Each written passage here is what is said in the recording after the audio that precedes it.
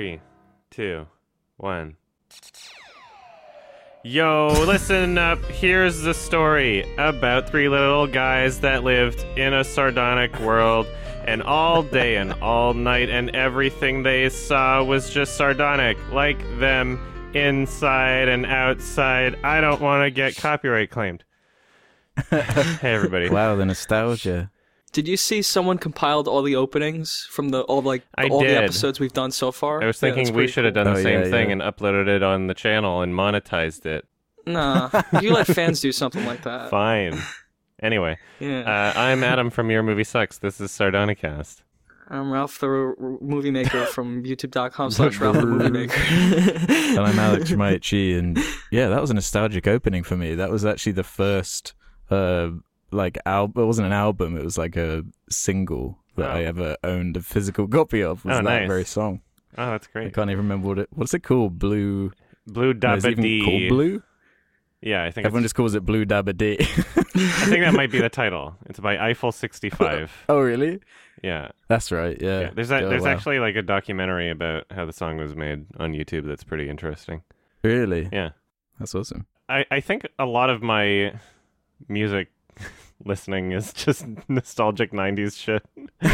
Yeah. Late 90s, early 2000s, like fucking blasting Aqua in the car, you know? I love that shit. Lots of personality to it, that's for sure. Yeah. I feel like a boomer where they just listen to their classic 70s rock, except I'm listening to a bunch of 90s pop. Anyway, Ralph and I were at Sundance for a bit. Yeah. Tell me about it. Well, we snowboarded. Well, I snowboarded. That's the most notable part. You fell. I fell a lot, but yeah. I snowboarded plenty. Considering it was my first time. It was pretty good. Was your first time? For your first time snowboarding. Yeah, it was pretty good. Yeah, and we did like the harder slopes too. Yeah. But well, not the harder ones. Yeah, we did. We did one harder one. We did one that of the wasn't like a green blue squares. Circle we did one of those. That was rough. But snowboarding is frightening as it looks. Yeah, it's pretty scary. But once you get the hang of it, I've never gone. Yeah, getting the balance is hard. But yeah, I got the hang of it. It was fine.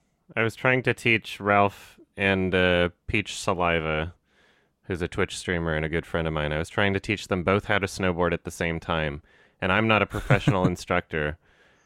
And they had never touched a snowboard or skis before in their lives. So it was pretty ambitious. Yeah. There's no way I could hear you either, because I had like a helmet on and a hat and really? Like earmuffs and like, you know, and like Adam's talking through a mask because he has like a face mask on because it's so cold.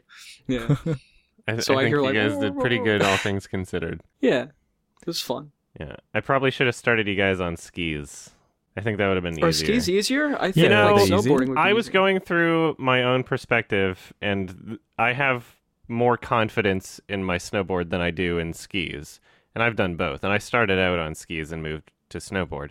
But I think if you've never touched either before, I think skis would probably be easier to start out on.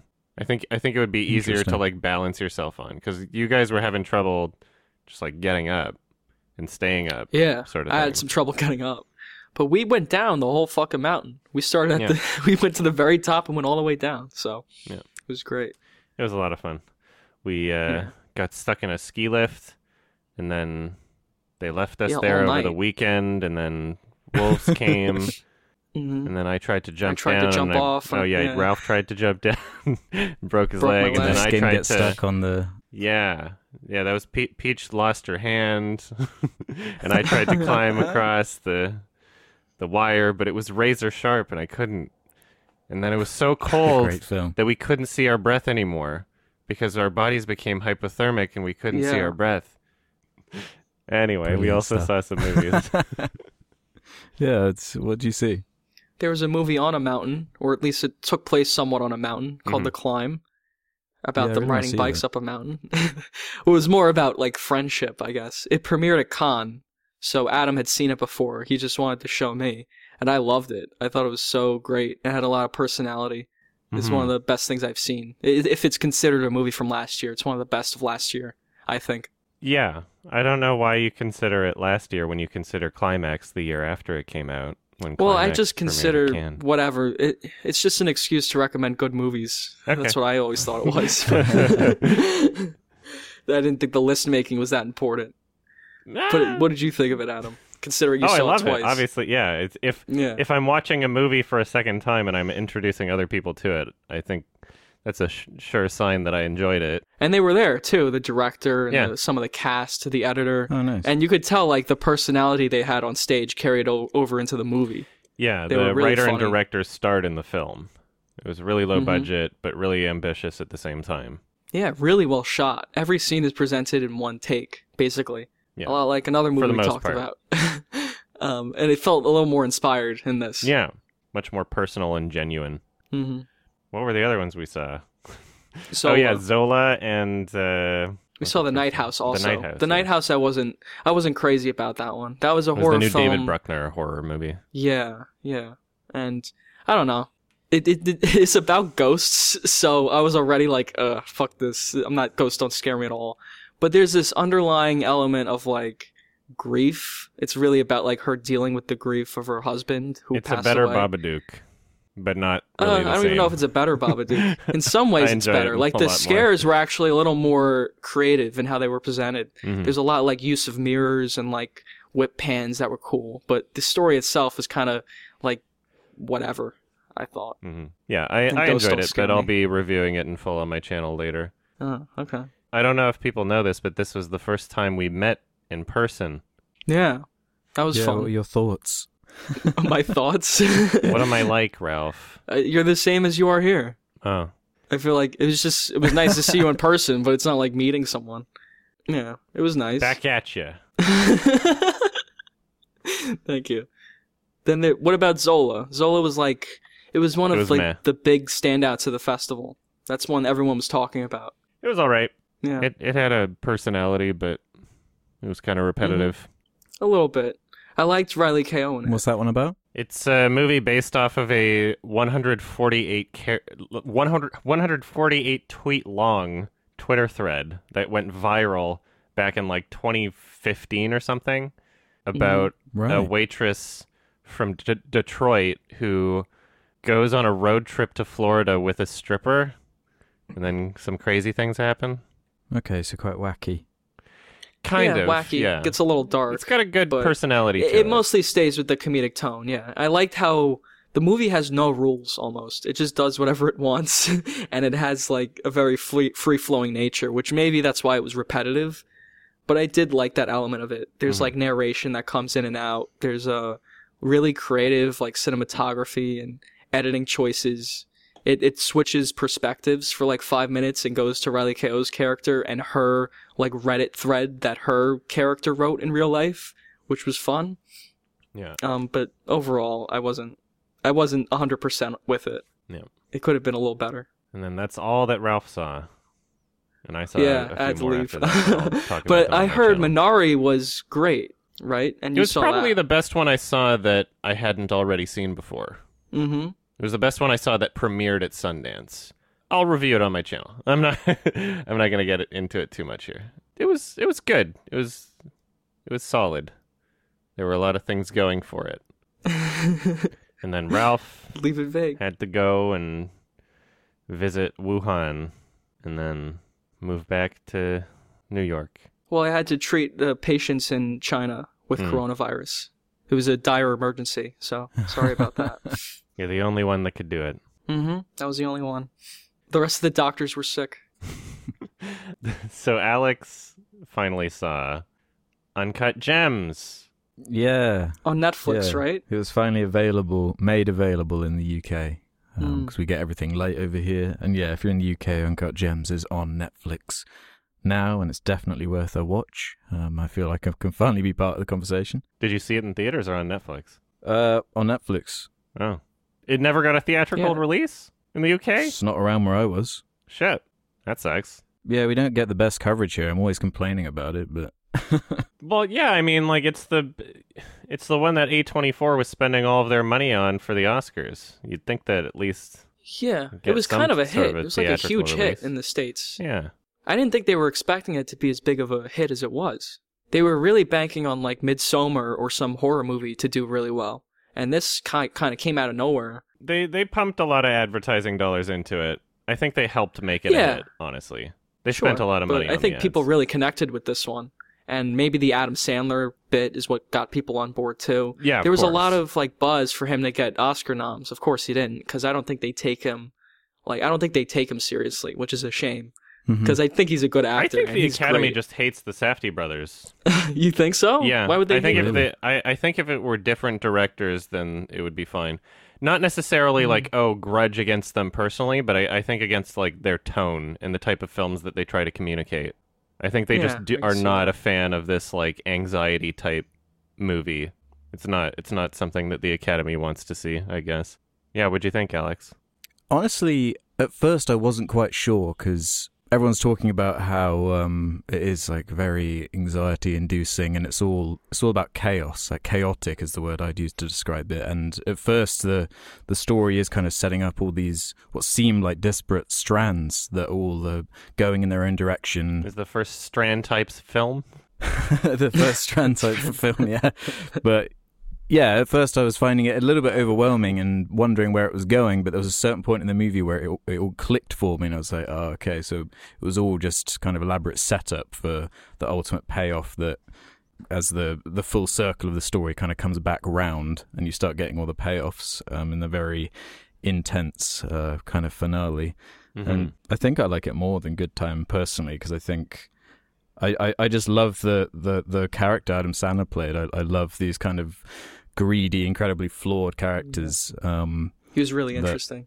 Yeah, but he was very like expressive and over the top in a way that kind of Adam Sandler flair I thought really worked. He was fairly realistic in terms of that type of person, you know, the sort of flamboyant like gem store owner you'd expect him to be, and it is just. It is intense, and it is stressful in all the best ways possible for this kind of movie. And yeah, I just loved it.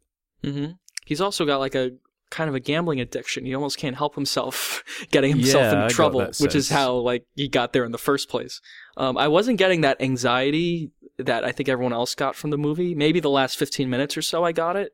But it wasn't like Good Time, where the whole movie was like him running around fucking doing crazy stuff. It was more of like a sad character piece about this guy who's like gotten himself into this horrible situation. Yeah, exactly. Because he can't help himself. You know? Yeah, the stress aspect just comes from you following this character who keeps making these decisions that have you screaming like at the screen. What are you doing? Yeah. You just had your out. Just stop, please. And that's the ultimate point of the story, isn't it? About just endless greed, untapped greed, and how it'll always come around and bite you. Yeah. You know, those kinds of stories are eternal.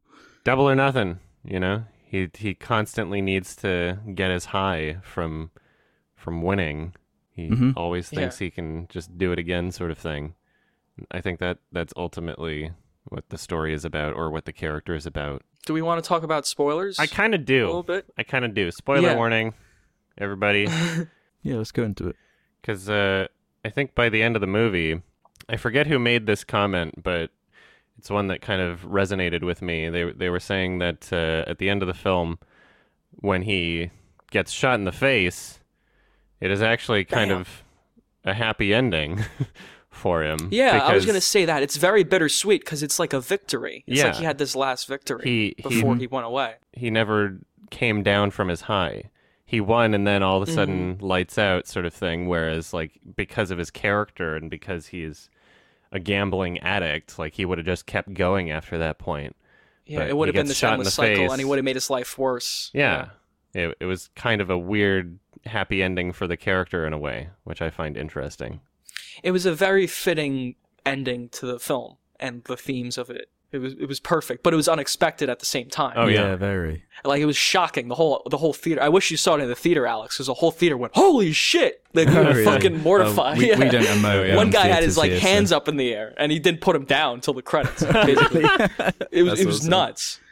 But yeah, it's not that often where the main character of the movie gets shot in the fucking head like that. But it makes sense too. That's a great point about the addiction kind of aspect, because I almost wasn't even really thinking about it like that. I was just, yes, he's kind of a selfish kind of, store owner. I wasn't even thinking about it in terms of that. But you're completely right. It is about his helpless addiction to this cause, which just keeps getting him in more and more trouble, and he can't outrun it. Mm-hmm. Yeah, and other characters too, like the basketball player, who's a real basketball player. I forgot his name. But he has the gem which he's addicted to. He needs to have the gem to play well, even though it's just like some rock. It probably doesn't help him at all. But in the context of the story, he needs it. That was another interesting aspect, was how they did bring in elements of, real world stuff, like the basketball player, like there was like the an pop actor star in that's in it. The pop star too. Yeah, Weekend's in it, and it kind of makes it. Yeah, it makes it feel that much more kind of realistic and tangible, and it makes the world that much more kind of immersive. Yeah. And Adam Sandler blends in with them, and also they have all these non-actors or people that look like they're off the street. Like the girl who plays his girlfriend is just like a first-time actor, I think, and she was great too. It all blends together really well. Everything feels part of the world they made. It's such a great movie. It's a shame it got no attention from any I mean, it got attention, anyway. yeah, just not Academy attention. Well, yeah, but awards attention. Have there been boomers. stories I think it deserves Adam more. Sandler fans going to see it and being disappointed because it's not? Of course. Typical Adam Sandler movie. It's not grown-ups too. Yeah. Yeah, you can find these stories on like IMDb or Letterboxd. Pretty sure. Just sort by the negative reviews. Oh yeah. I'm just glad there's now more than one film we can point at to say, look, there's a really good Adam Sandler performance. Now you can actually argue about the two that there are. Well, Meyerowitz stories too. Have you seen that? Okay, that's true. Yeah, That's three a good then. one. Yeah. Yeah, he's got 3. But he's got talent. There's no denying that. And now he's signed another deal with Netflix. They want like 3 more movies from him. So he kept his promise. 4, yeah. He didn't get nominated, so now he's going back to doing shitty Kevin James movies. Yeah. Yeah, They I make loved money. that comment he made. Saying if he wasn't nominated, he'd purposefully make the worst film he could. It's a I kind of want to see funny that now. bit of self-awareness, because you'd almost expect someone who's making the caliber of Adam Sandler type films to defend them and to not think they're Exactly. bad. But he's like, yeah, they're shit. I'm going to make more of them. Why should I Yeah. try if you're not even going to give me an Oscar Well, nomination? he knows what they are. They're comedies like made for a certain audience and Yeah. they're stupid, but they're not. No. I don't find them that insulting. Some of them I do. Like That's My Boy, Jack and Jill. But Yeah, recently I've come he's around just on him mainly a little been like bit. whatever. I respect him way more now. I've kind of seen what he's capable of in terms of like a performance, like compared to the way he was standing in my mind a few years ago. Yeah. He was only pretending. Yeah, it's like, how much can you really criticize someone for just being really successful in an industry and knowing what he's doing? Is like, it's kind of garbage, but you know what? I'm making a lot of money from it. Yeah. Yeah, what, Kinda your like the comedies character in make the movie. $150 million? What's wrong with you? Why do you keep doing them? It's like, it's because they're really He gets successful. to subsidize his vacations. Getting paid to go on holiday. He just let's do a movie in Hawaii. I'll bring my whole family. Let's do a We'll movie go on a on boat. vacation, and the producers and All my friends Netflix will and family. pay for my vacation, and maybe we'll do a little bit of acting while we're there. What a gig! acting. And they Yeah. could get he could get all these beautiful women to come, like Kate Upton and Jennifer Aniston, to just be on It's like set. a big fucking say a party, bunch of and then they lines. just film a bit of it. Yeah, that's what it is. and it's a movie, I guess. But when Adam Sandler wants to make like a real movie like this, it's so good. And then there was the Safdie brothers made a short film too with him. Oh yeah, I haven't Called seen that Goldman yet. versus Silverman, and Oh, they yeah, how shot was that like in Times Square. It was so good. And they're playing like these 2 mime characters arguing over a spot in Times Square.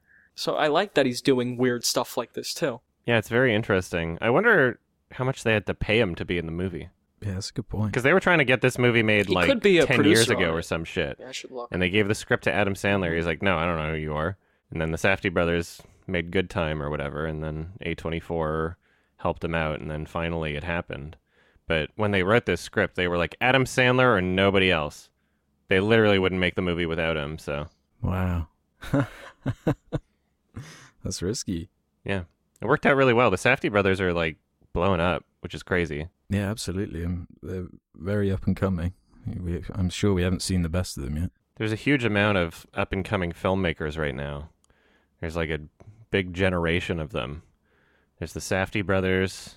There's Trey Edward Schultz. There's like Jim Cummings. It's like the A24 crowd. Yeah. Robert Eggers. Yeah.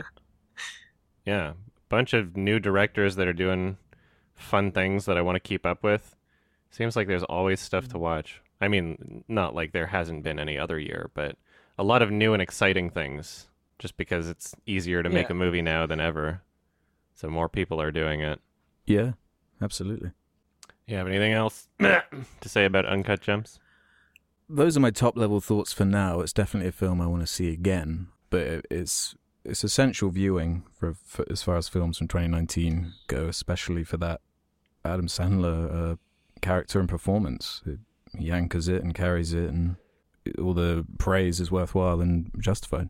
Yeah, it's very fun and upbeat.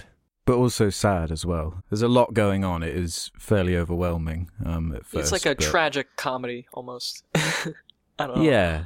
It's an interesting tone. Yeah. He's such an over-the-top kind of person in the movie that he is kind of inherently funny, because Adam Sandler's got charisma. He can play that kind of loud, like, cocky character really well.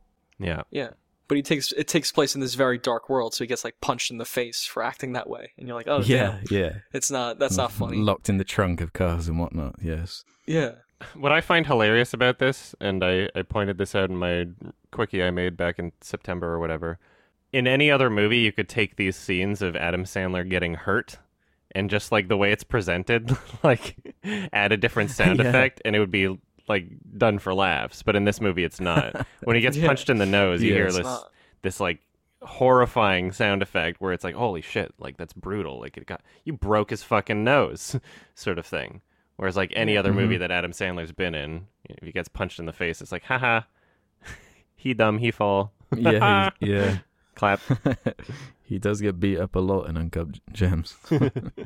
Well, it's because even though he's a total asshole, like I really started to relate to him and feel bad for him almost.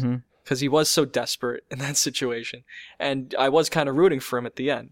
So, I don't know. I didn't enjoy laughing at him as much as I was kind of rooting for him. Even though he's a piece of shit.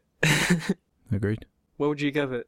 I'm torn between a 4-star, 4.5 star. Either way, it's very good. Very high ratings from me. Probably will be 4.5 upon rewatch. I'd say 4.5. Just because it stuck with me. But on first watch, it was like a 4. Like when I first saw it, I mean. Yeah, okay. I'm giving it an 8 for now, and I've only seen it once. And we'll see what happens the second time. It's on Netflix. Yeah, it'll be on Netflix soon. It already is. In the US. Oh, it's not in the US yet? I don't think so. I think next month. Yeah. Or actually this month, reports. just later. Yeah. Oh, weird. It's so cool though. We're getting movies like that just put on Netflix. It's a great time to be a fan of movies like this. We could talk like a tiny bit about the Oscars if we wanted to. This episode won't be out until after the Oscars have already happened, because we recorded the previous episode super early because Ralph and I were at Sundance and doing other shit. So we kind of missed the opportunity to do like a full discussion on Oscar nominations. But anything you felt was truly snubbed? Obviously, Uncut Gems, Adam Sandler, and yeah, I'd say Uncut Gems is the biggest snub. But they snub a lot of A24 stuff, and it pisses me off. Well, it seems like A24 put all their eggs in one basket with Uncut Gems, and then the Academy just didn't fucking like it. I don't think they have enough money to do anything but. I think they got to put all their eggs in one movie because they don't have enough money to like campaign. Like Warner Brothers can campaign a shit ton because they got tons of money, even if they have a few movies. Did you see Disney's For Your Consideration campaign for The Lion King? It's on their website. It's fucking insane. Did you see Travolta's campaign for fucking The Fanatic? Oh yeah. Yeah. I don't know if it was real or not. No, it is real. It's like on his website. It's completely unironic. Playing for fucking Moose. That's awesome. Jesus. Yeah, it's insane. Disney for The Lion King, they pushed for like every single category except animated feature. So they only wound up getting nominated for special effects, which is good, I guess. But that is they good. seriously They had a not bad just year. pushed for Best Picture, but they were trying to get Best Actor nominations for Donald Glover What were they and thinking? Beyonce, which is like, first of all, voice acting. Second, Beyonce fucking sucked, right? It wasn't a good Oh, yeah, performance. This has never happened before in the Academy ever. Like, I don't think there's been a single time where a voice actor has gotten nominated for Best Performance. And yet, if you go and search Google right now, Disney for your consideration, The Lion King 2019, you'll find their campaign. And they were pushing for all of these things. Literally every single supporting actor that was in the film, including Eric Andre, just for a role as a hyena. they were pushing for supporting actor nominations. That's so ballsy. That's insane. They're like, you love us, Academy. We know you do. We can do this. It's absolutely insane. Could That's you sad, imagine yeah. a I'm just Best looking at Supporting it now. Actor nomination for Eric Andre for The Lion King? And Seth Rogen and John Yeah. Oliver. Yeah, they're John all Oliver there. didn't do It's like they anything. didn't give a shit. They're like, this Oh my movie God. made billions of dollars, so why not? That means it's good, right? God, that's embarrassing. I can't believe it. I have some of the nominations here if you want me to read them. Sure, if you want. Should we start with like Best Picture or like go to like actor or whatever? Well, the animated movie. Let's start with that actually, because Oh, yeah. we got How to Train Your Dragon, Mhm. I Lost My Body, which is a Netflix movie, Claws on Netflix, Missing Link, and Toy Story 4. So I have now seen all of them Disney's except on How to there. Train Your Dragon, which I don't think I will. Yeah, the only one I haven't seen is I Lost My Body, and I assume I've seen. Yeah, I assume that's probably the best one from that list. Anyway, I would say it's the best one I'd like to see that that. I've seen out of the nominations. I've seen some of Klaus. Klaus was really well animated. I don't know about the story because I didn't watch the whole thing, but it looked beautiful. I couldn't believe it was actually 2D. yeah, it's gorgeous. Yeah, Yeah. Yeah, I enjoyed Toy Story the first 4, half no. of Klaus, and then the second half got kind of lame for me, but Oh, really? Oh. The half I didn't see. it has some strange moments in it. Yeah, yeah. It was cute I know what you Okay. mean. overall. It's fairly familiar sort of animated movie story, but Yeah. Yeah. very unique style. I really to- just appreciated the look of it. Yeah. I thought it Yeah. looked great. Missing Link had great animation. Yeah, those Mhm. guys It was all always do stop good. motion. Just Yeah, the story was Coraline's fucking amazing. Yeah, they're on a run of doing those kinds of movies. Just they're beautiful in terms of the animation, but there's just nothing memorable about them. Yeah, it's Are unfortunate. they called Leica? Is that what they're called? They've just got I a don't string of remember. them ever since. Yeah, Coraline, I think, was the last one that was quite good. Mhm. Yeah. Depending on what you thought of Kubo, right? Is that the same people? Oh yeah, and Kubo, I guess. Yeah, I wasn't Kubo. that crazy about Kubo, but Yeah, not a great year for animated movies. I don't know. no, not at least from this list here. Who do you think stands the highest chance? I'm amazed Frozen 2 wasn't in there, considering the Disney bias. But I'm assuming Toy Story 4 will win, but I have no idea, honestly. you think so? You're probably right. I mean, people liked it. I don't think Toy Story. No, I don't think they're I gonna don't pick know, that. man. I feel like we have to forget about like what we personally like out of the list and try and put our minds into. I don't think they're going gonna give it to Disney though. I don't think they're gonna do it. I think they'll give it to Missing Link or Klaus. Yeah, maybe. It's possible. You never Missing know. Link won for Golden Globe, I think. Yeah, but that doesn't mean anything. Yeah, I guess Doesn't it's not matter. good. Yeah, it's not a good predictor. You're right. Original score. There's The Joker, Little Women, Marriage Story, 1917, and Star Wars: The Rise of Skywalker. Those are the scores. That's actually hard because I can't say I liked any of those. Yeah, I'm not passionate about You know? any of these, honestly. I liked the score for Marriage Story. That's the only one that Yeah, I I found. did too, but I wouldn't nice. I wouldn't give it an Oscar. I don't remember anything Yeah, that about the was score okay. from Joker. The score for 1917 was so inappropriately used that I can't even tell if it was decent music, honestly. It just and hurt Rise the of Skywalker. film. That's just like a John Yeah, Williams. just Star they give Wars it to John music. Williams because it's John Williams. Yeah. Alexander yeah. Desplat did the Little Women. Oh, actually, score. I really liked that. I still haven't score. seen it. Yeah. Yeah. Okay, that's the only one I haven't seen. So Yeah, I think he would be my pick. he's consistently doing good stuff, so that doesn't shock me. Mhm. Original song. So, Oh. I Can't Let You Throw Yourself Away from Toy Story 4, Love Me Again from Rocket Man. I'm Standing With You from Breakthrough. I don't even know what that is. Stand Up from Harriet. And then Into the Unknown from Frozen 2. So Frozen 2 is here. Is this in the original song? I have no idea. I don't... Yeah. I'm not sure what any of these songs are. Does anyone have an opinion on these? I just wanted to read them off because I think this category's a waste. Gonna be out like after the Oscars. I don't want to spend so much time speculating. Okay. Just get to the important categories. You want to just go to Best Picture then? Yeah. Best Director. Best Picture and Best Director or whatever. Okay, Best Director. Irishman, Martin Scorsese. Joker, Todd Phillips. 1917, Sam Mendes. Parasite, Bong Joon-ho. And Once Upon a Time in Hollywood is Tarantino. So those are the choices for directing. Bong, baby. I whip out the bong on this I'd say bong. Yeah. Mm-hmm. Smoke that shit. I have a feeling it's going to be all about Parasite and Joker. That's what my gut's telling me. Those are going to be the two big winners in my mind. Okay. I think Bong's going to win that one. I would be upset at a Todd Phillips win over any of the other. So would I. Are the director of The Hangover? No. As underwhelmed as I was from 1917, I would be fine with a Sam Mendes Best Director win. I would be not fine with a Todd Phillips one. I enjoyed Joker more than I enjoyed 1917 still, but director, it was a Joaquin Phoenix movie, not a Todd Phillips movie. Yeah, that's exactly what I was thinking. I don't think you got the movie, though. Here's Best Picture, though. Ford v. Ferrari, The Irishman, Jojo Rabbit, Joker, Little Women, Marriage Story, 1917, Once Upon a Time in Hollywood, and Parasite. I think Parasite should win, but my favorite was Once Upon a Time. I hope it does. I think that's going to be my lock, only just because I want to feel happy about winning if I do. And if Parasite does win and I don't pick it, then I'll be extra sad. But I don't know. Yeah, I think Parasite deserves it, but I honestly wouldn't be shocked if Joker wins. I think 1917 has got a good chance of winning. 1917? Yeah. It's winning a bunch of other shit.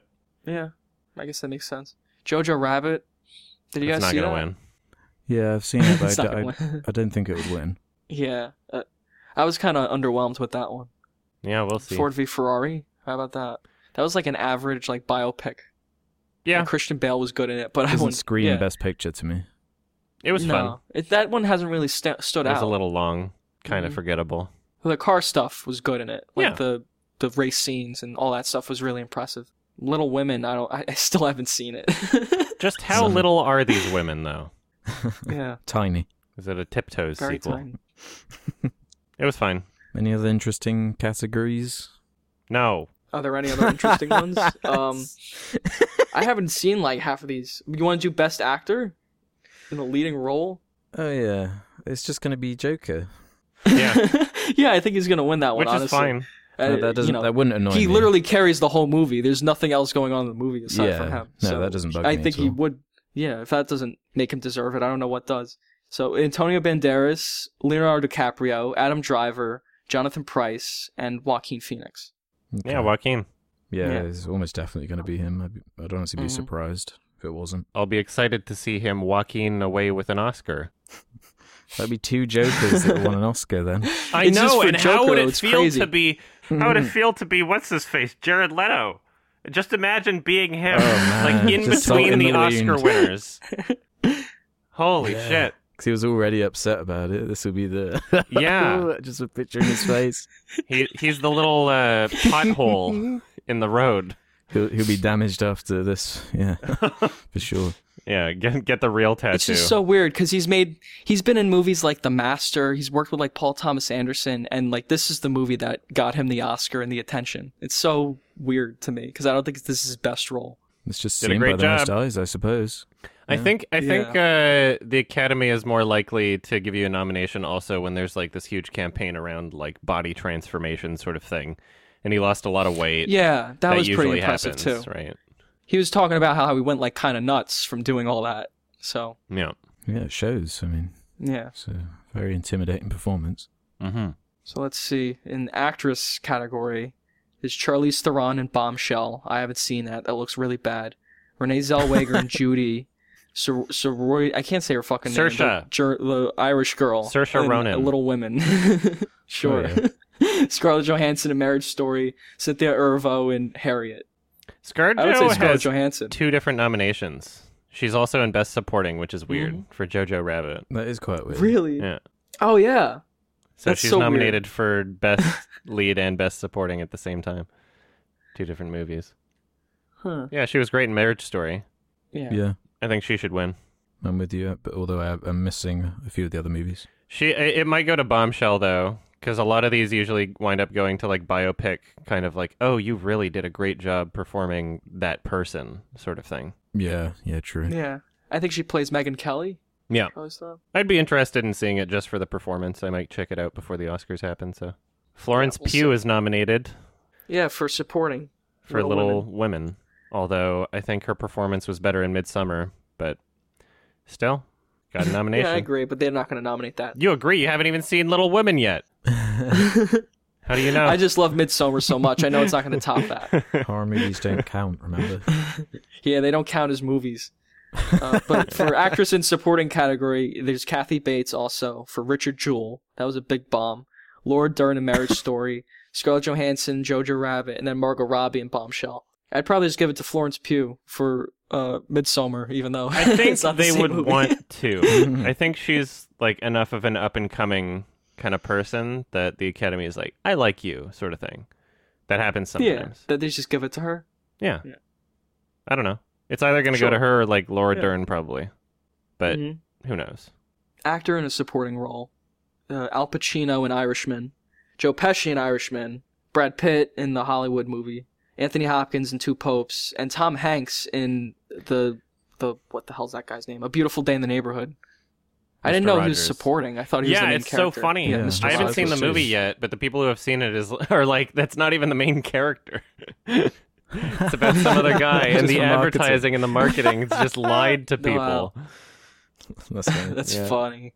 I had a chance to see it at TIFF, give and it I to just decided Joe not Pesci. to, because I was not a fan of Can You Ever Forgive Me, and I knew it was the same director. I was like, she does not seem like she has promising talents, so... Who did you have your vote for on that one? Sorry, Ralph? Joe Pesci, my boy. The Pesci. Joe Pidgey. Okay. Well, there's some good picks there. I mean, I like Al Pacino, I think, actually, from that list.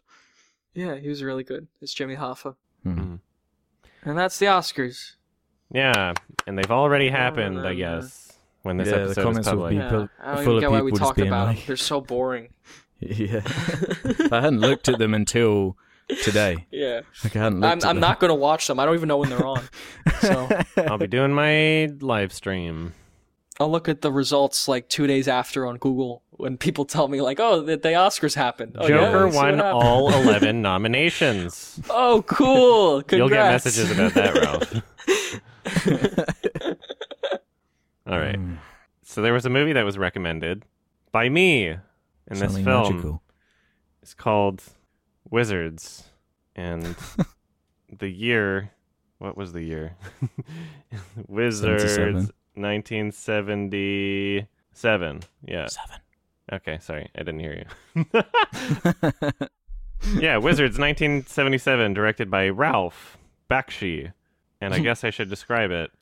It is a film where this crazy man who is a animation rebel named Ralph Bakshi decided he would like to prove that he could make a family movie, and I guess the standards for what was considered a family movie were different in the 70s, because there's a lot of violence Big time. and a lot of like weird sexual stuff kind of too. And language. Yeah, it's I would consider it pretty adult, honestly, but this is Ralph Bakshi's version of a movie for kids. Not even kidding. And it's about two brothers, and one's evil and one's bad. So, like, you got the Saruman, and you got Gandalf, who's Pretty much. the Hobbit man who never wears shoes, and he's a wizard, and he likes to... There's technology, and they banished technology because the technology was bad, and there was a war, and I guess spoiler warning for everybody. You should watch the movie. There was like big war, like it was like nukes, and so there's a bunch of mutants, I guess, from the nukes, and then Saruman brings up, finds all this old technology in these film reels of Hitler, and inspires his army from Hitler to kill the good elves. Oh my god! I didn't like this movie. Sorry? Can I start with that? I didn't like this movie. Oh. I enjoyed it, but it definitely had sort of B-movie elements to me that were definitely dated, I thought. Okay. Because Ralph Bakshi, he's kind of a legend in the animation world. I think most people probably know him from that Lord of the Rings series that's very famous. And Cool World. And Fritz the Cat. Cool yeah, Fritz the Cat. So, like, I looked up a lot about him after the fact, and I have a lot of respect for him and his impact on, like, adult animation. And he actually made, like, more mature stuff, unlike Sausage Party or, like, Family Guy or shit that's, like, touted as adult animation now. Like, Fritz the Cat was, like, I think it was the first X-rated, like, animated movie. Yeah, it was. And it was also his, like, directorial debut. It was, like, his first movie, too. Yeah. That's fucking ballsy. They had, like, less production value than, like, Disney, but they made up for it in, like, the thematic subject matter and, like, what they were exploring. That it was more mature and made for adults, and it wasn't juvenile with humor or anything. It's like one of the most successful independent animated movies ever. Because they used that to their advantage. They were like, oh, we got an X rating. We're going to put it on the poster. Fritz the Cat, his directorial debut. Oh, Fritz. Sorry. Yeah, Fritz the Cat. It was literally, they just had it as the tagline. He's X-rated and animated. People were like, oh, what's this? Because, that would have been especially out there in the 70s. Oh, yeah. Like, we forget, like, attitudes were very much different back then. Yeah. I love the guy. Yeah. I haven't seen a whole lot of his stuff, but the more I look up about him, the more I really admire who he is. And I honestly, I don't know. I've seen this movie, Wizards, like 3 times now. The last 2 times I've really thoroughly enjoyed it. Like, it's not like a masterpiece or anything, obviously. And you do kind of have to get past some of the, like, reused animation cells and, you know, budgetary sort of things that appear in this movie. Yeah. But honestly, like, I don't know. I love a lot of the character design is really great. The music is fantastic. The tone is really great. It's very bizarre and weird. Like, I love movies that offer an experience that I'm not going to get anywhere else. Yeah, honestly, I don't feel negatively about this film very much. And it's also, like, pretty short, too. It's not, like, a huge commitment. Yeah, it is short, too. I wasn't getting much out of the actual story, though. Like, the fact that it is more mature, I was able to forgive, like, some of the animation, maybe, except the story that was actually being told, I didn't think it was that interesting. I didn't think anything about the movie was that interesting. I like, the actual animation, I think, is really inconsistent because of those budgetary restraints. They're using, like, live action footage, and they're, like, animating over real footage. And I thought it was kind of messy. There's some parts I thought the movie it was just ugly to look at. And there's, like, so much exposition, and there's so much about this world that you have to understand and go along with. And for me anyway, it felt like kind of a bad fan fiction. So I really wasn't on board with it. So I really didn't like anything about it. I thought it was, like, hard to watch. Yeah. Nothing about it. I agree that it's very conceptual and kind of rough is the word I'd use to describe it. Like, it's very rough. It is like aged, looks a bit unfinished, but it does have a certain charm and style to it. To me, like Adam referenced the character designs, and that I'd heard of this movie before. Adam recommended it, and I remember that poster quite vividly because of the strange animal, the robot. Was it sort of like a bounty hunter type character called Peace? We'll get onto those names in a minute, but.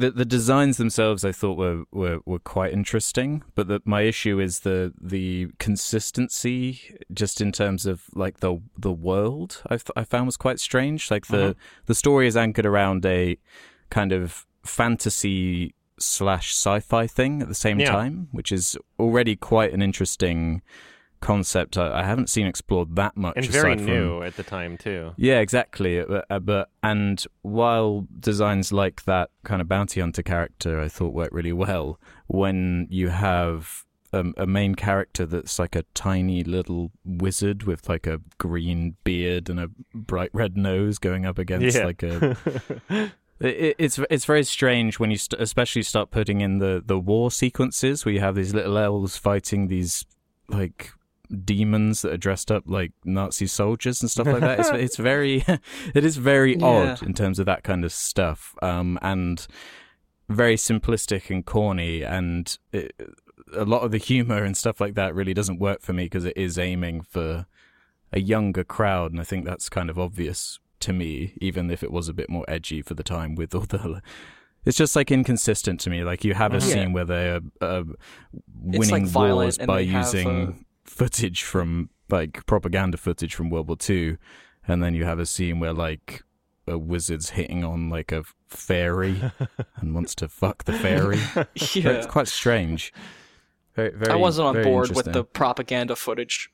Yeah. I thought it was like a little too on the nose. The reason it bugged me was because like the story is clearly already very similar to something like Lord of the Rings, but what makes Lord of the Rings so special is that it masks that World War II commentary underneath a fantastical story, so young people can get involved in the world and adults get more out of it by, you know, reading into it more, and it takes all the kind of subtlety away from the story when it's literally like a post-apocalyptic Earth where fairies and wizards exist as well as ancient artifacts of like World War II that they use to...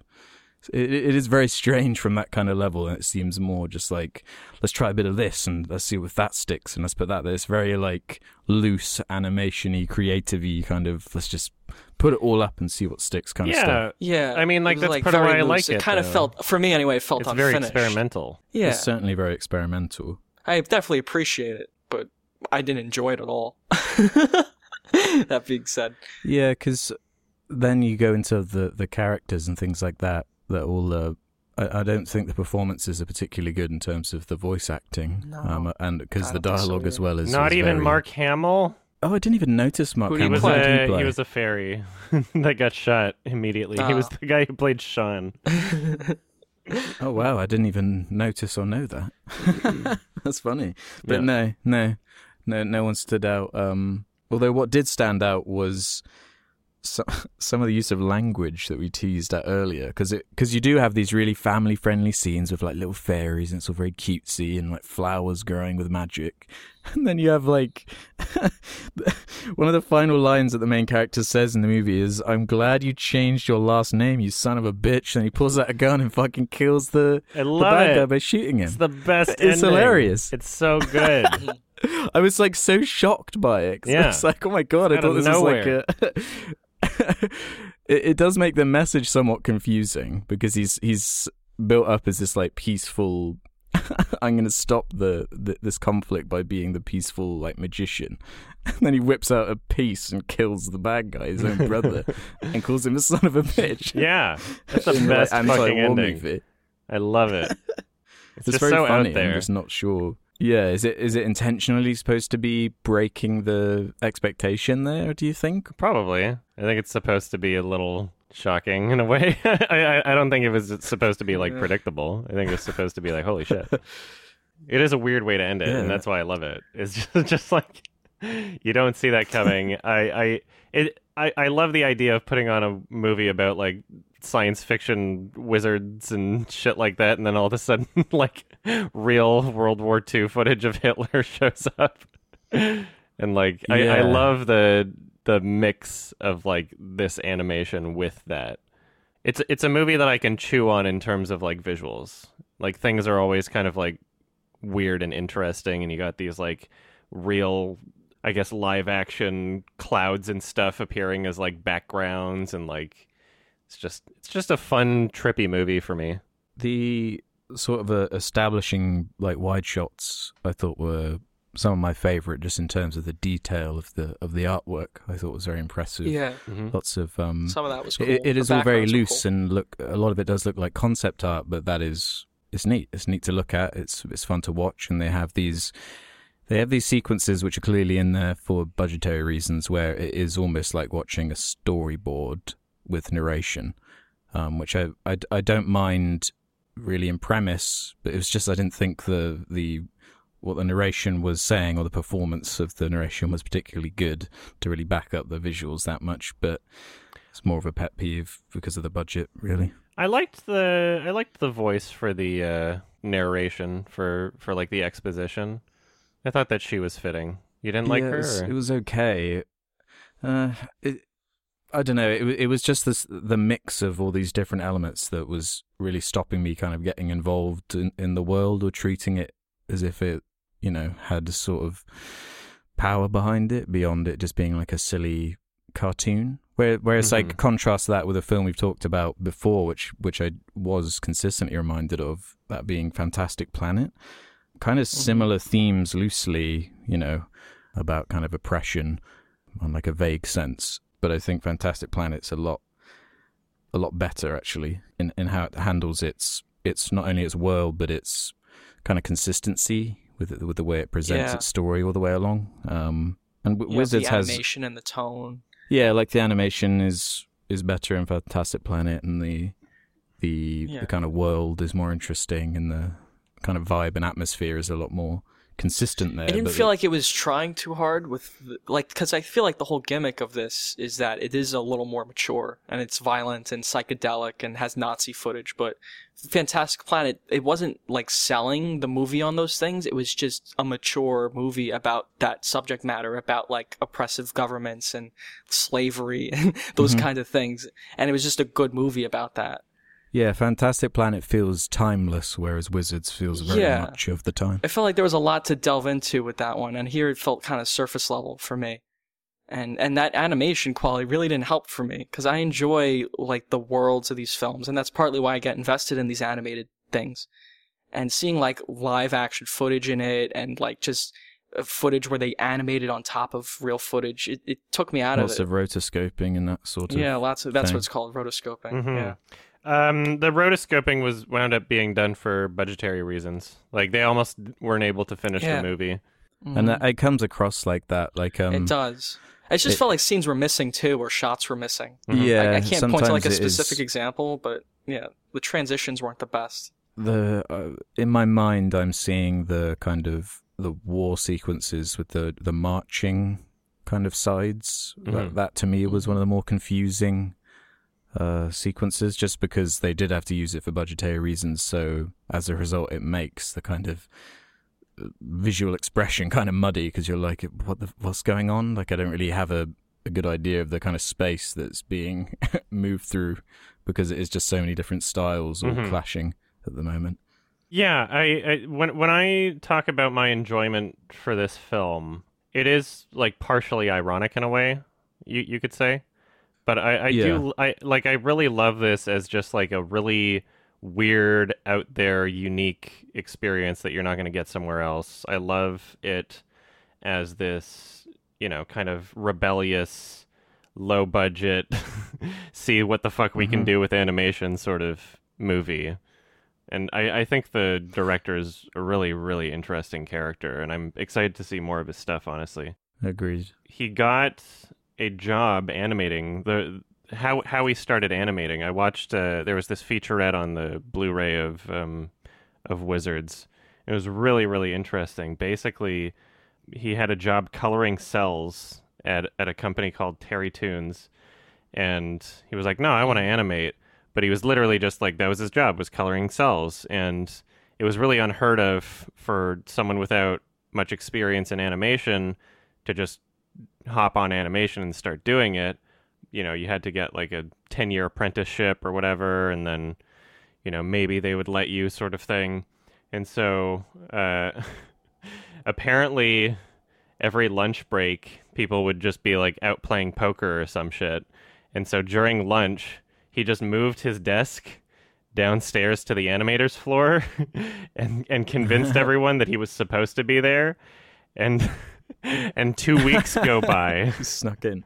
Before the production manager is like, "Hey, what are you doing here?" you're not supposed to be here. You're supposed to be coloring cells. He's like, well, I'm already animating. Check out what I did. And then that's how he got started. And apparently a bunch of other people in the company wound up being promoted because of that, because he proved that you didn't need this whole 10-year apprenticeship sort of thing. You know, if people were ready, they were ready, and some weren't. But yeah, he wound up being considered like a hero in the company for that little bit, just because a lot of people wound up That's really cool. getting to the animation department because of him. And another really hilarious thing I learned in that featurette was one of the animators. Her name is Brenda Banks. She apparently animated all the goons in the film, you know, like the enemy shots or whatever. The mutants. Yeah. And apparently she got the job by hitchhiking to his office and showing up and just saying, I want to animate. And and he's like, what? Who are you? And she would just keep repeating, I want to animate. And apparently she said it like just like that. And until he agreed. And he's like, well, what do you want to animate? She's like, funny things. He's like, do you have any experience? She's like, no. And then he just let her do it. And apparently it worked out. And now she like works for Warner Bros. And animates like a bunch of the newer Looney Tunes stuff. Oh. Yeah. Like he could just get a job in the 70s doing that shit. Just showing up, being like, I'm determined. Yeah, I've hitchhiked my way here. I want to animate. Hire me. He can't do that anymore. That's hilarious. No, absolutely not. Yeah, I love Ralph Bakshi. I'm definitely going to check out more of his movies. I'm going to have to do like a marathon. Yeah, or I want to see Fritz the Cat. Yeah. I think I like this. Well, I don't know. I've only seen Fritz the Cat once, and it was a long time ago. I think I like this one more, but I have no idea. I'll have to watch it again. It's a very different movie. Yeah, that one takes place in like the real world almost. Yeah. Like it takes place in like a city, right? Yeah. And like the cops are actual pigs from what I remember. Yeah. Yeah. Wizards was Fox's first animated movie. Oh, really? Yeah. It was originally going to be called Wizard Wars or War Wizards. And then Fox got him to change the title because they were releasing Star Wars like 2 weeks after this. Yeah. No, I was actually thinking about the Star Wars comparison because I noticed it was the same year, and I also noticed the similarities between the stories even being heavily inspired by World War II and having the kind of magical element and the team that have to go on an adventure type thing. Mm-hmm. And I think there probably is a reason that Star Wars is remembered more than Wizards. Yeah, because it does take the inspiration from, you know, westerns and epic fantasy and that kind of stuff and combine it in a more I guess marketable way than the Wizards does, because it is way more, you can see all the inspiration a bit more clearly and overtly, and it does lead to it clashing a little bit more, I think, as a result. But as you say, it is short and sweet and quirky and charming and very, very 70s, which is neat because of the music and the kind of old sound everything has. Like the mics weren't the best quality and the sound effects are all really silly and over the top. Yeah, I don't know. Even despite me enjoying this, like somewhat ironically, I'm still able to get into the tone. I think the soundtrack's really great. I think the music works really well. And it is very dark at points.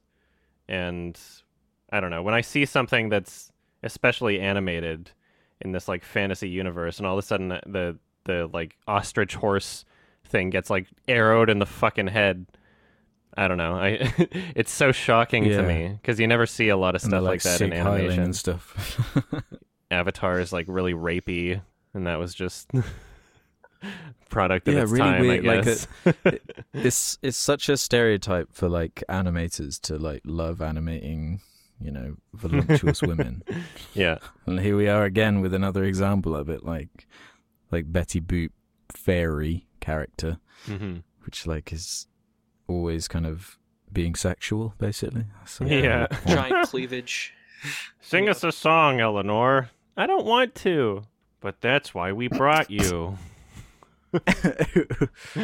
Yeah, I wasn't sure how to feel about that stuff. Yeah, I don't know. It adds to its personality. again, kind of like ironic enjoyment in a way. Because a lot of it is just like, wow, like you just couldn't release something like this in the same way, especially if it's coming from a studio like Fox or something. Like, there's no way. Are you kidding me? Showing actual like Nazi propaganda. Yeah, I don't think so. Yeah, because that was the point that the movie really kind of changed in my mind. Because it's like it's fairly basic up until that point where they start showing like, oh my god, like actual Nazi, like when the real Nazi flag comes down, I was like, oh Christ, like they're actually going there. I was not expecting that. Yeah. Apparently they were aiming for a PG rating and they got it. Like the MPAA rated this PG. Yeah, isn't that weird? You could release the same film today. I don't think it would get PG. At least PG-13, you would think. Yeah. Like, did they watch it? Like, what? I don't understand. Like, were standards just were so just different back then? But I don't know. In any other genre, like in live action, usually you would think that like it would be easier to get a higher rating. Like, there's so many horror films that were like rated X at the time and then got bumped down to rated R now. Yeah, or like rated NC-17. Or like Taxi Driver. Yeah. Taxi Driver. They had to like color correct it slightly like a paler red, so it passed that. Yeah, it's so weird. It probably was just from the name and like the poster. Like you never think it from the poster. It looks fairly innocent, just from the advertising. Yeah, maybe they didn't watch it. I mean, honestly, it's the MPAA. Maybe they were like, oh, the poster's fine. Yeah, looks like a fun family movie. PG. You watch the first 30 seconds and we're like, yeah, whatever. Boring. That's how they watch the Oscar nominees too. Yeah. Well, very clearly Lord of the Rings inspired. I don't know if I've actually seen Ralph Bakshi's Lord of the Rings thing, and I know I've seen bits of it. Yeah, I've only seen cool. bits. It's been a long time. I saw it when I was like 13 or so, but I remember enjoying it. It's no Peter Jackson Lord of the Rings, but what is? The only thing that I really kind of dislike about this movie, or that like irks me to the point where it's like I can't enjoy it, ironically even, is I was really into the character design of Peace / Necron 99 or whatever. And as soon as he opens his mouth, it's like not the right voice. Should be like a deeper, more intimidating kind of voice, just given the character design, I think. Yeah, or just some kind of filter or something, so you actually understand that he's supposed to be like a mechanical being or something like that. Because it took me a while to figure out, he's supposed to be like not like a human in a costume, I guess. He's supposed to be like a mechanical thing. He just sounds like kind of a dope. Yeah. Yeah, I wasn't really that off put by any of the other voice acting. It was just felt like kind of a product of its time kind of thing. Weehawk's screams were fucking blood curdling. Yeah, they were. That's another thing I wasn't expecting. Constantly. Yeah. When he's fighting that like weird spider thing, humor. That was creepy. Yeah, there's lots of strange things like that in the movie. I always like whenever like weird animated movies spend a bit of time just to show off some of the strange scenery and world and that kind of stuff. It's kind of the whole fun of it to me. So, and every time they do it, it's like when it's at its best. Well, I enjoyed it more than you guys did. Whatever. I got to see it again. So, I'm happy about that. I think I like it about the same, if I'm being honest. I just like... I have to... Because I did like it and enjoy it because it was so brief. There was a section in the middle where I was like, okay, this needs to move along because it's really not keeping me that engaged. But aside from that, it was cute. It was quirky and weird, and I'm glad I watched it. So I know what rating you've given it. I think mine's the same. Okay. So, yeah. 6 out of 10? Sorry, my dog's barking. Yeah, no, I'm with you. 3 stars out of 5 for me. Cool. What about you, Rolf? 1 out of 5. Wow. Damn. Yeah. Damn, son. Didn't enjoy it.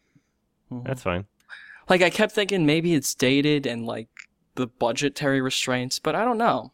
Like, Gulliver's Travels from 1930, like, or the 30s looks good. That looks better than what I saw here. Mm-hmm. And, like, the Aristocats had, like, a $4 million budget, and that was made in the 1970. So I don't... like I just didn't enjoy the animation. I didn't enjoy the world of it, and it didn't make me laugh. I didn't like any of the characters either. The voice acting is pretty terrible sometimes. Yeah, I'd agree. It didn't work for me.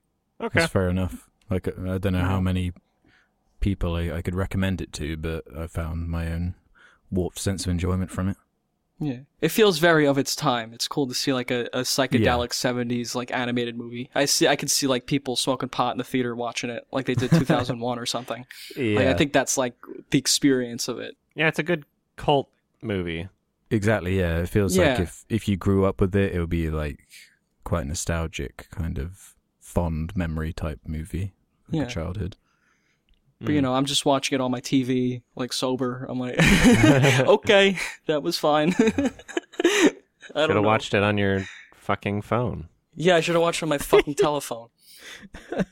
Well, that's it. Yeah, Speaking of David Lynch, have you seen Rabbits? No, I haven't. No?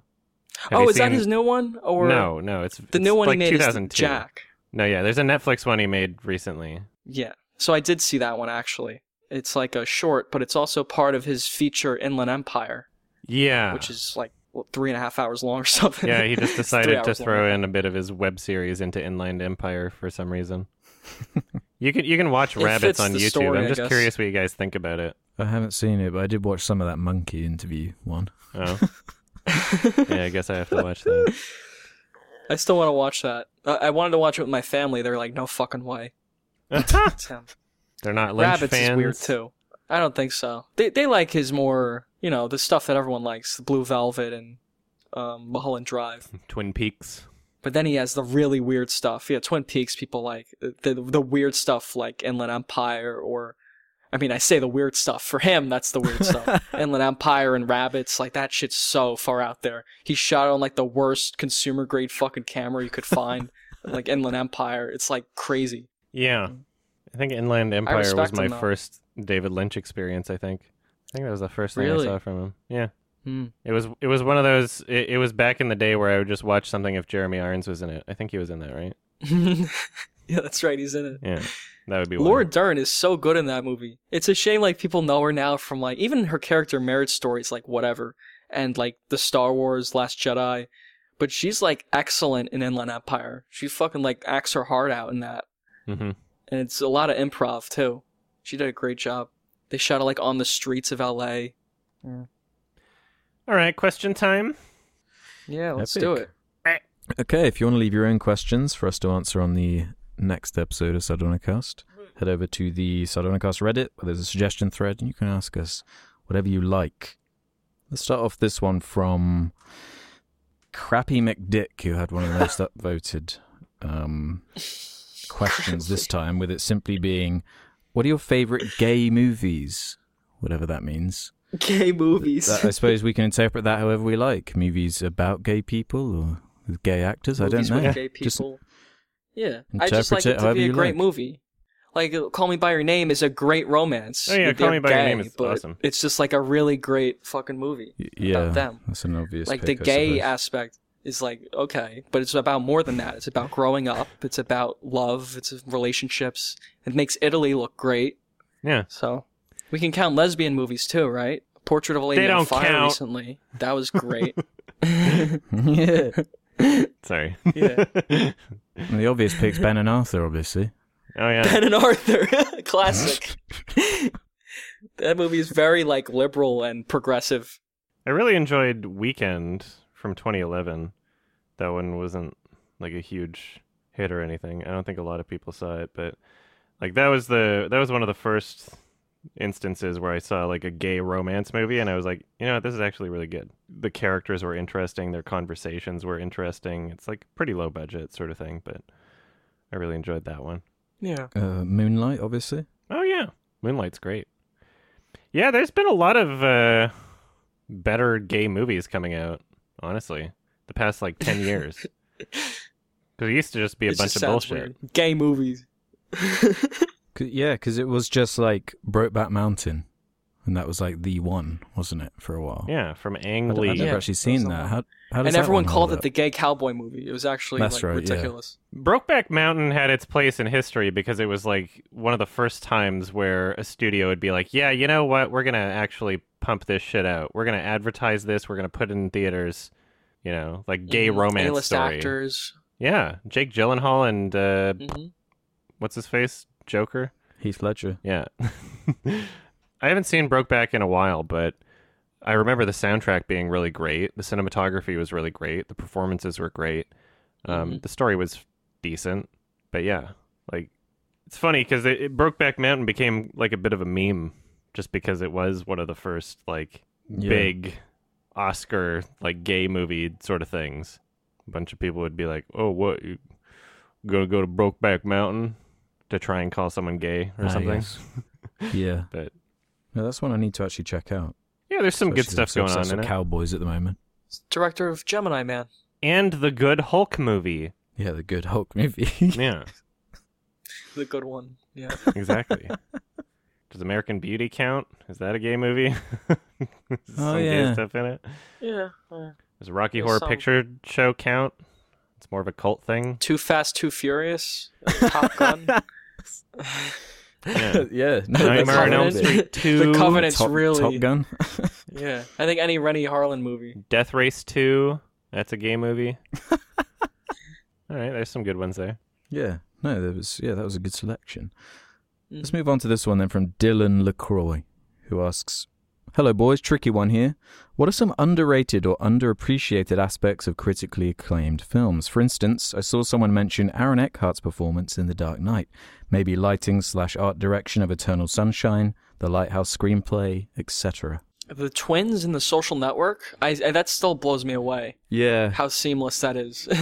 Like, how good Armie Hammer is those two, and the VFX of that is so impressive. Yeah, I'd extend that entirely to just the way Fincher uses CG in general. Like, there's loads of CG in movies like Zodiac and a lot of his period piece type movies. It's so seamless, you don't even think about it.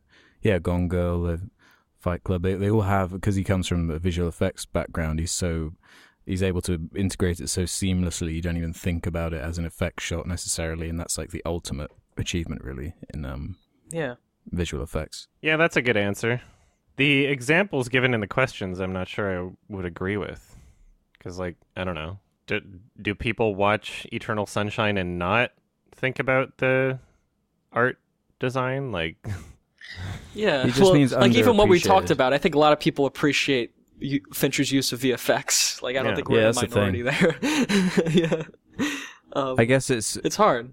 You have to think about it in terms of like, if your average person sits down and watches Zodiac, they're not going to be thinking about that. So I suppose in that sense, yeah, I guess so. like if it would be a fact for someone if you revealed that's actually CG there, or this isn't, and whatnot. Like I guess that's what it means. Because like with the example of Aaron Eckhart in The Dark Knight, I kind of understand with him kind of being overshadowed by a more kind of eccentric, memorable character. Doesn't mean he is any lesser in the movie. If you get what I'm saying.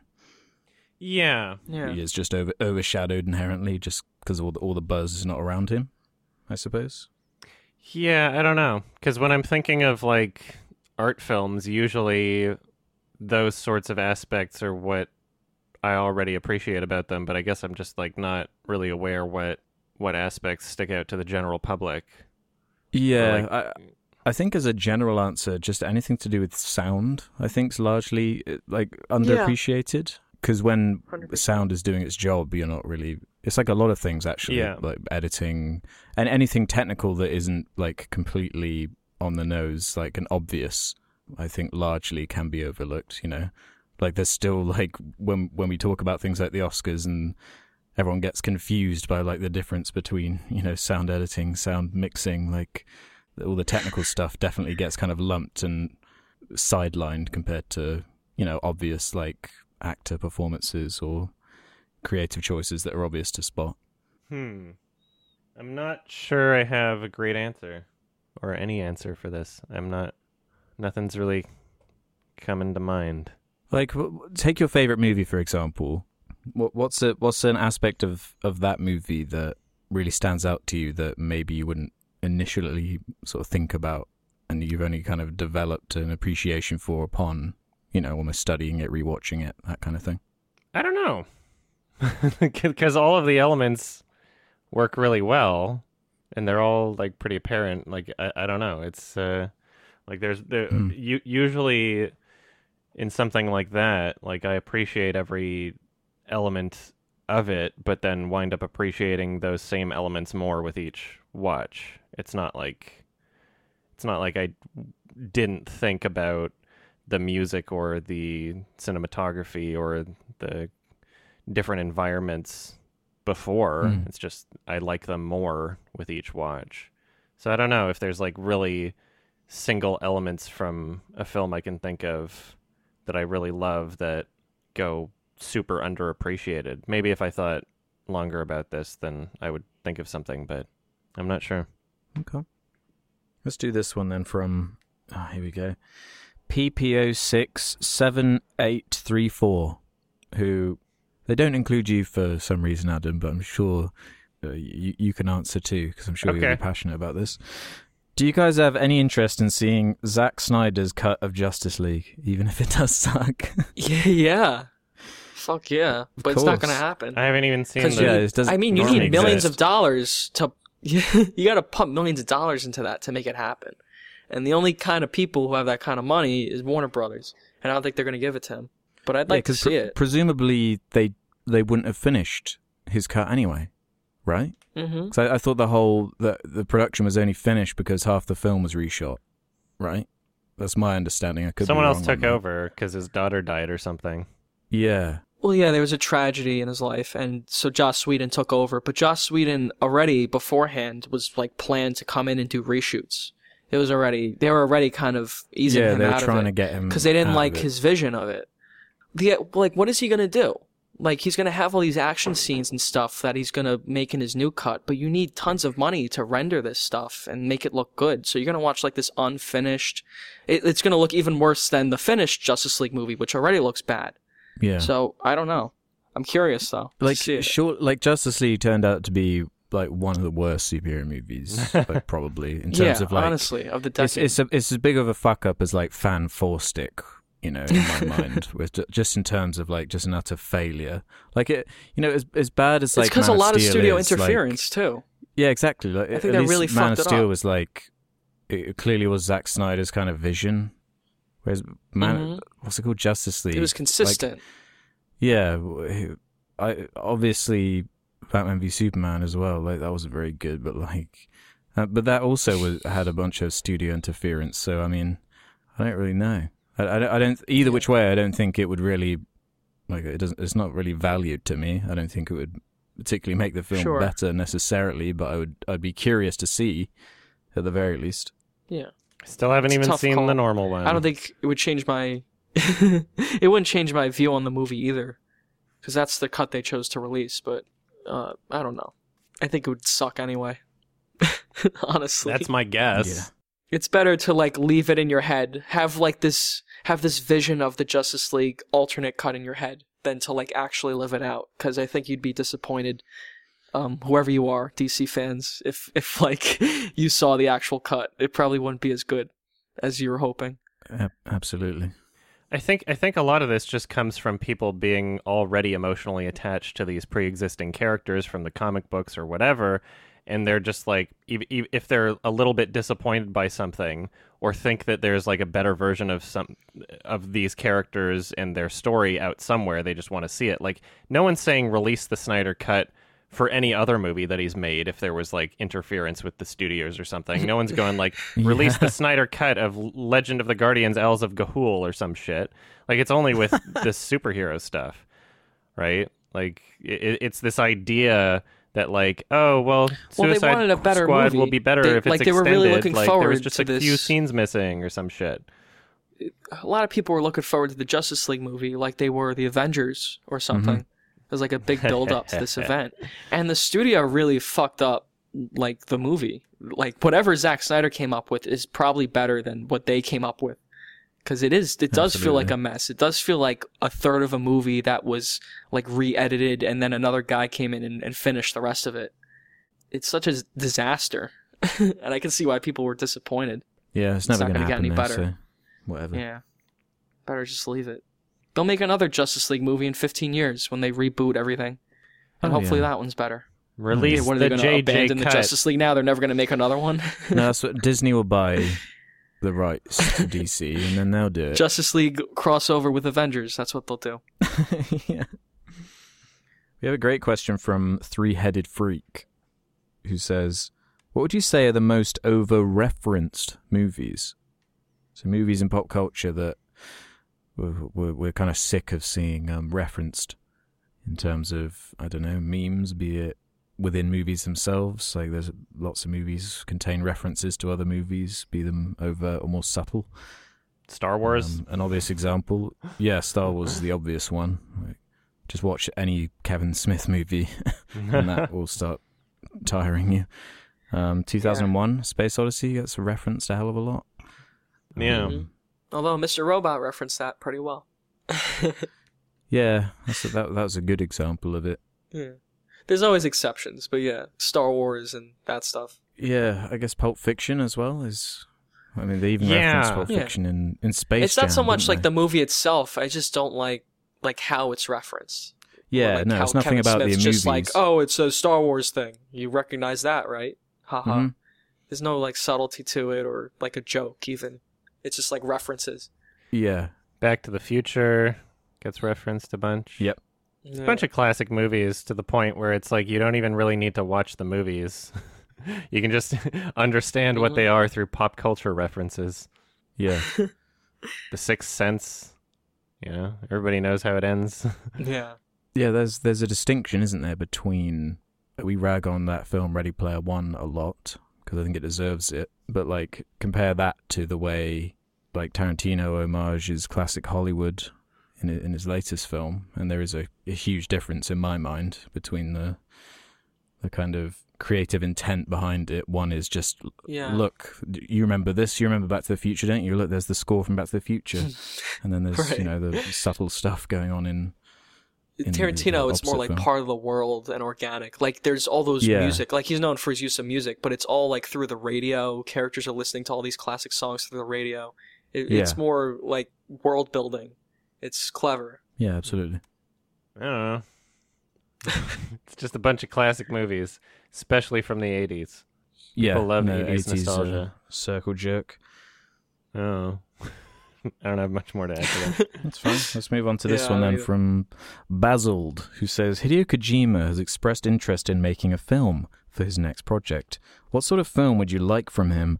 And do you think his skills working with games would translate well to a film?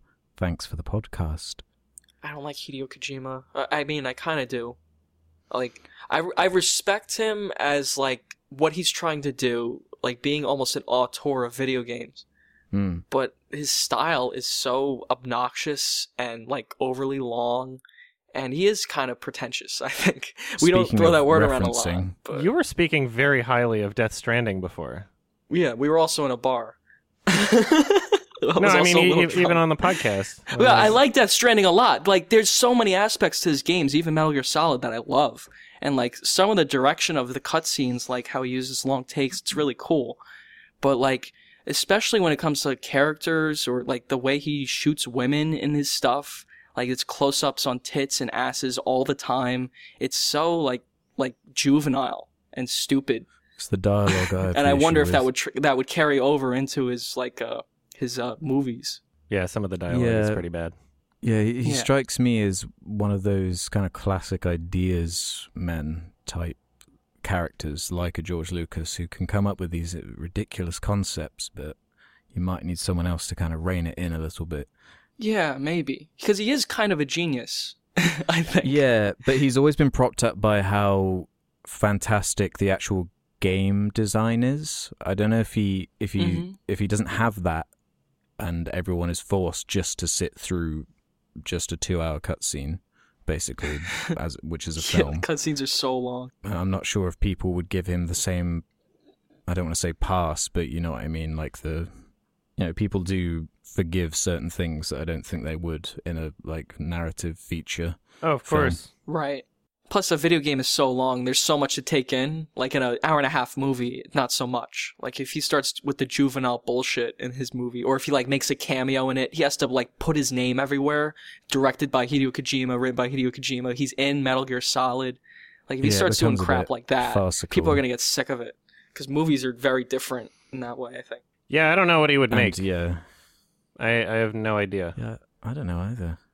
So I don't know what type of story I would like to see him tackle or what kind of movie I would like to see him tackle. I would like to see him do whatever the fuck he wants, and then I would be interested in seeing how it goes. Yeah. I don't know if he would necessarily do live action or if he would, basically just make a video game cutscene movie. Cool. Like a CG animated. Yeah, Yeah, that who would knows? be cool too.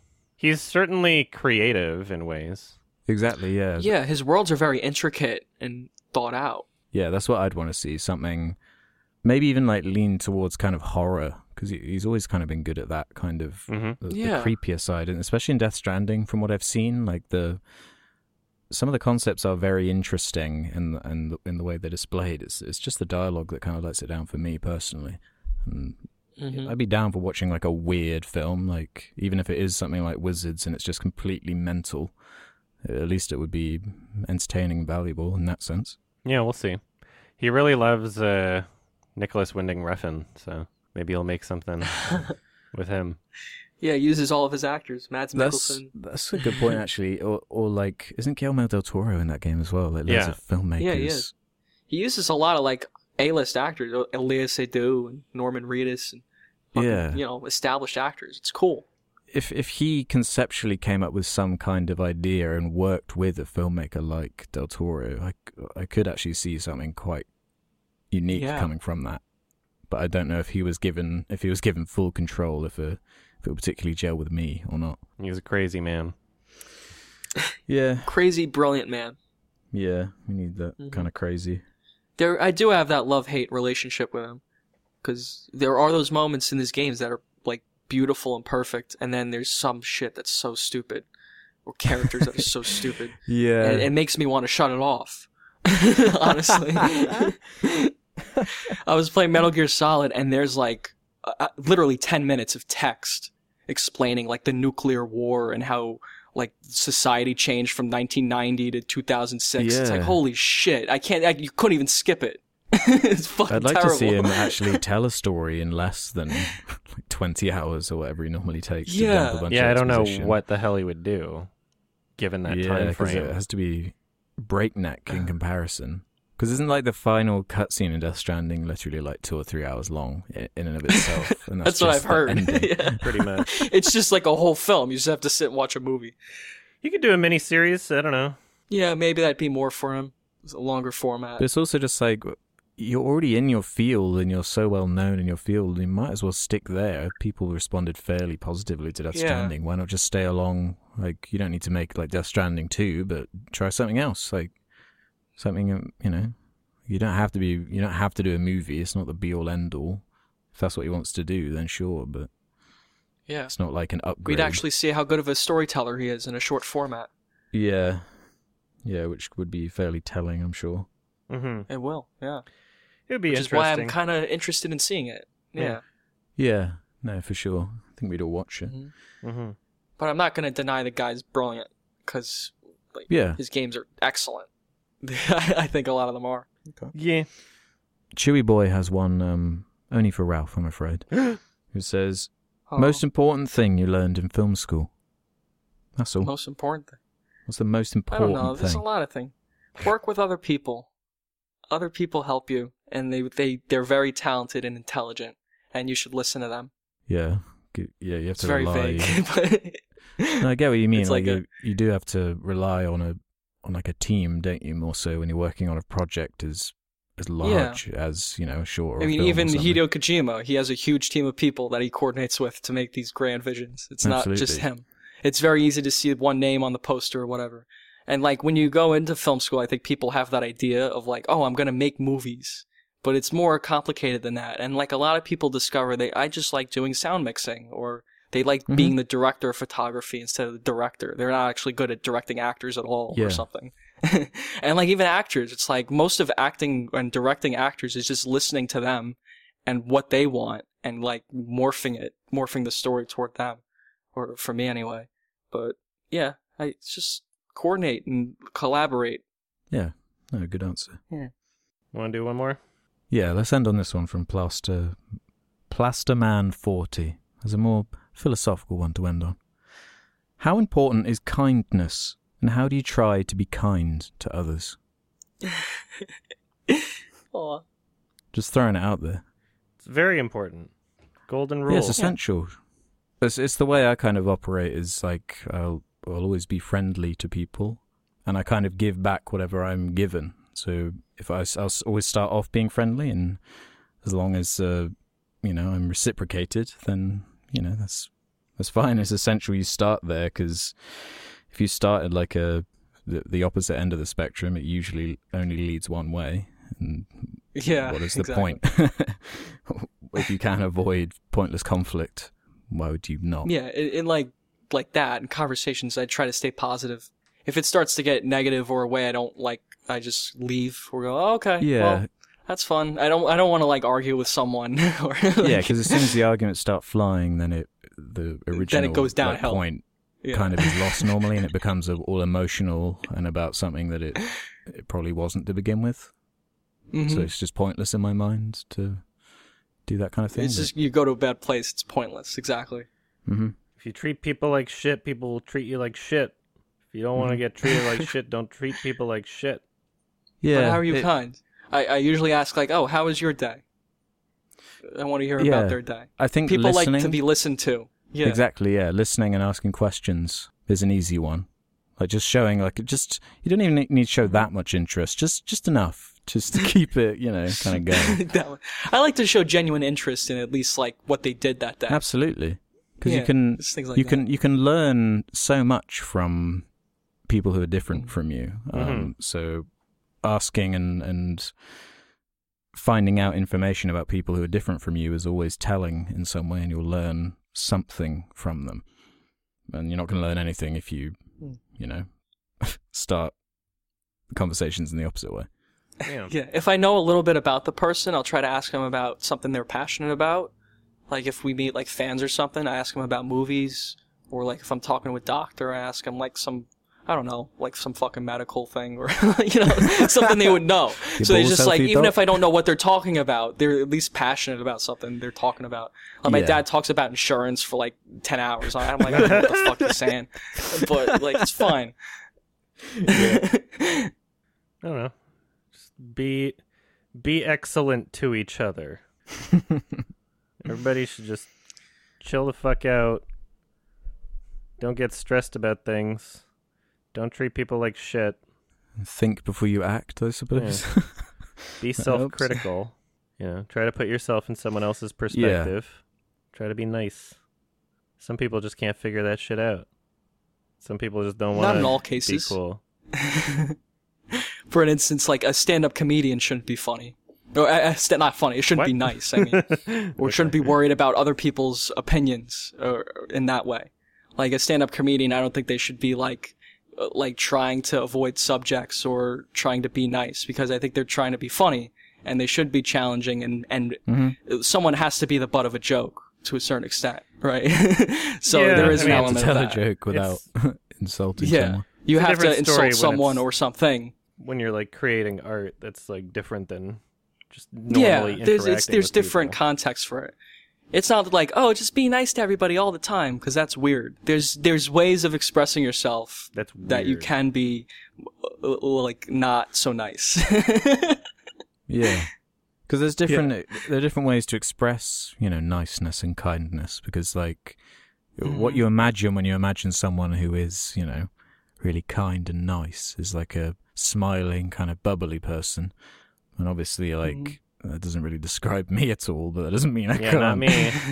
be nice. Yeah. Like you would it's, it depends. I just think it's hard to be mean to someone when you're interacting with them or like having a conversation with them in that way, where it is so personal. That I'm like, but art or comedy or any of those things, I think you should, do whatever you want. Easy to be mean on the internet. There's a barrier. Yeah, and that's the thing. It's easy to get lost in that kind of mindset and assume that that's just the way people behave. But at least from my experience, anyone I've met to do with YouTube or listeners or fans or whatever, they've always been like incredibly kind. Because people don't behave like they do on the internet in real life. Yeah, I don't like people like that. They act like internet characters in real life. It's weird. Yeah, so it can be that much. Yeah, like they're doing like a stand-up routine in front of you. You know, I don't like that. That's not genuine to me. I don't know if I know exactly what you're talking about. Well, I don't know. Give me an example. I don't know. I think I know what you mean. It's like an archetype of person where perhaps through maybe some level of insecurity they feel the need to like be the center of attention type. Okay. You know? Yeah. Or be what they think people like about them instead of just being themselves. Or yeah, like it's quite easy to tell when someone is being fake, I think. Oh yeah. Like, it usually rings quite true. I think that's kind of what Ralph's getting at.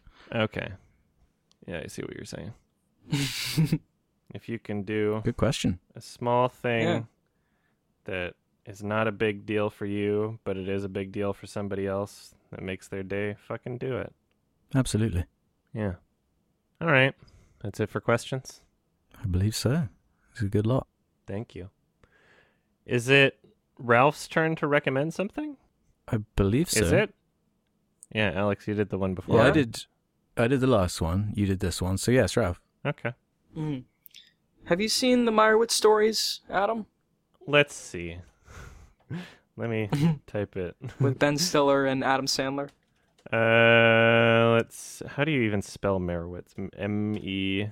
Meyero.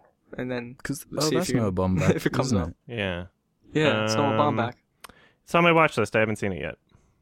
Okay, so I recommend that. Okay. Another movie with Adam Sandler. Okay, We're on nice. an Adam Sandler-a-thon.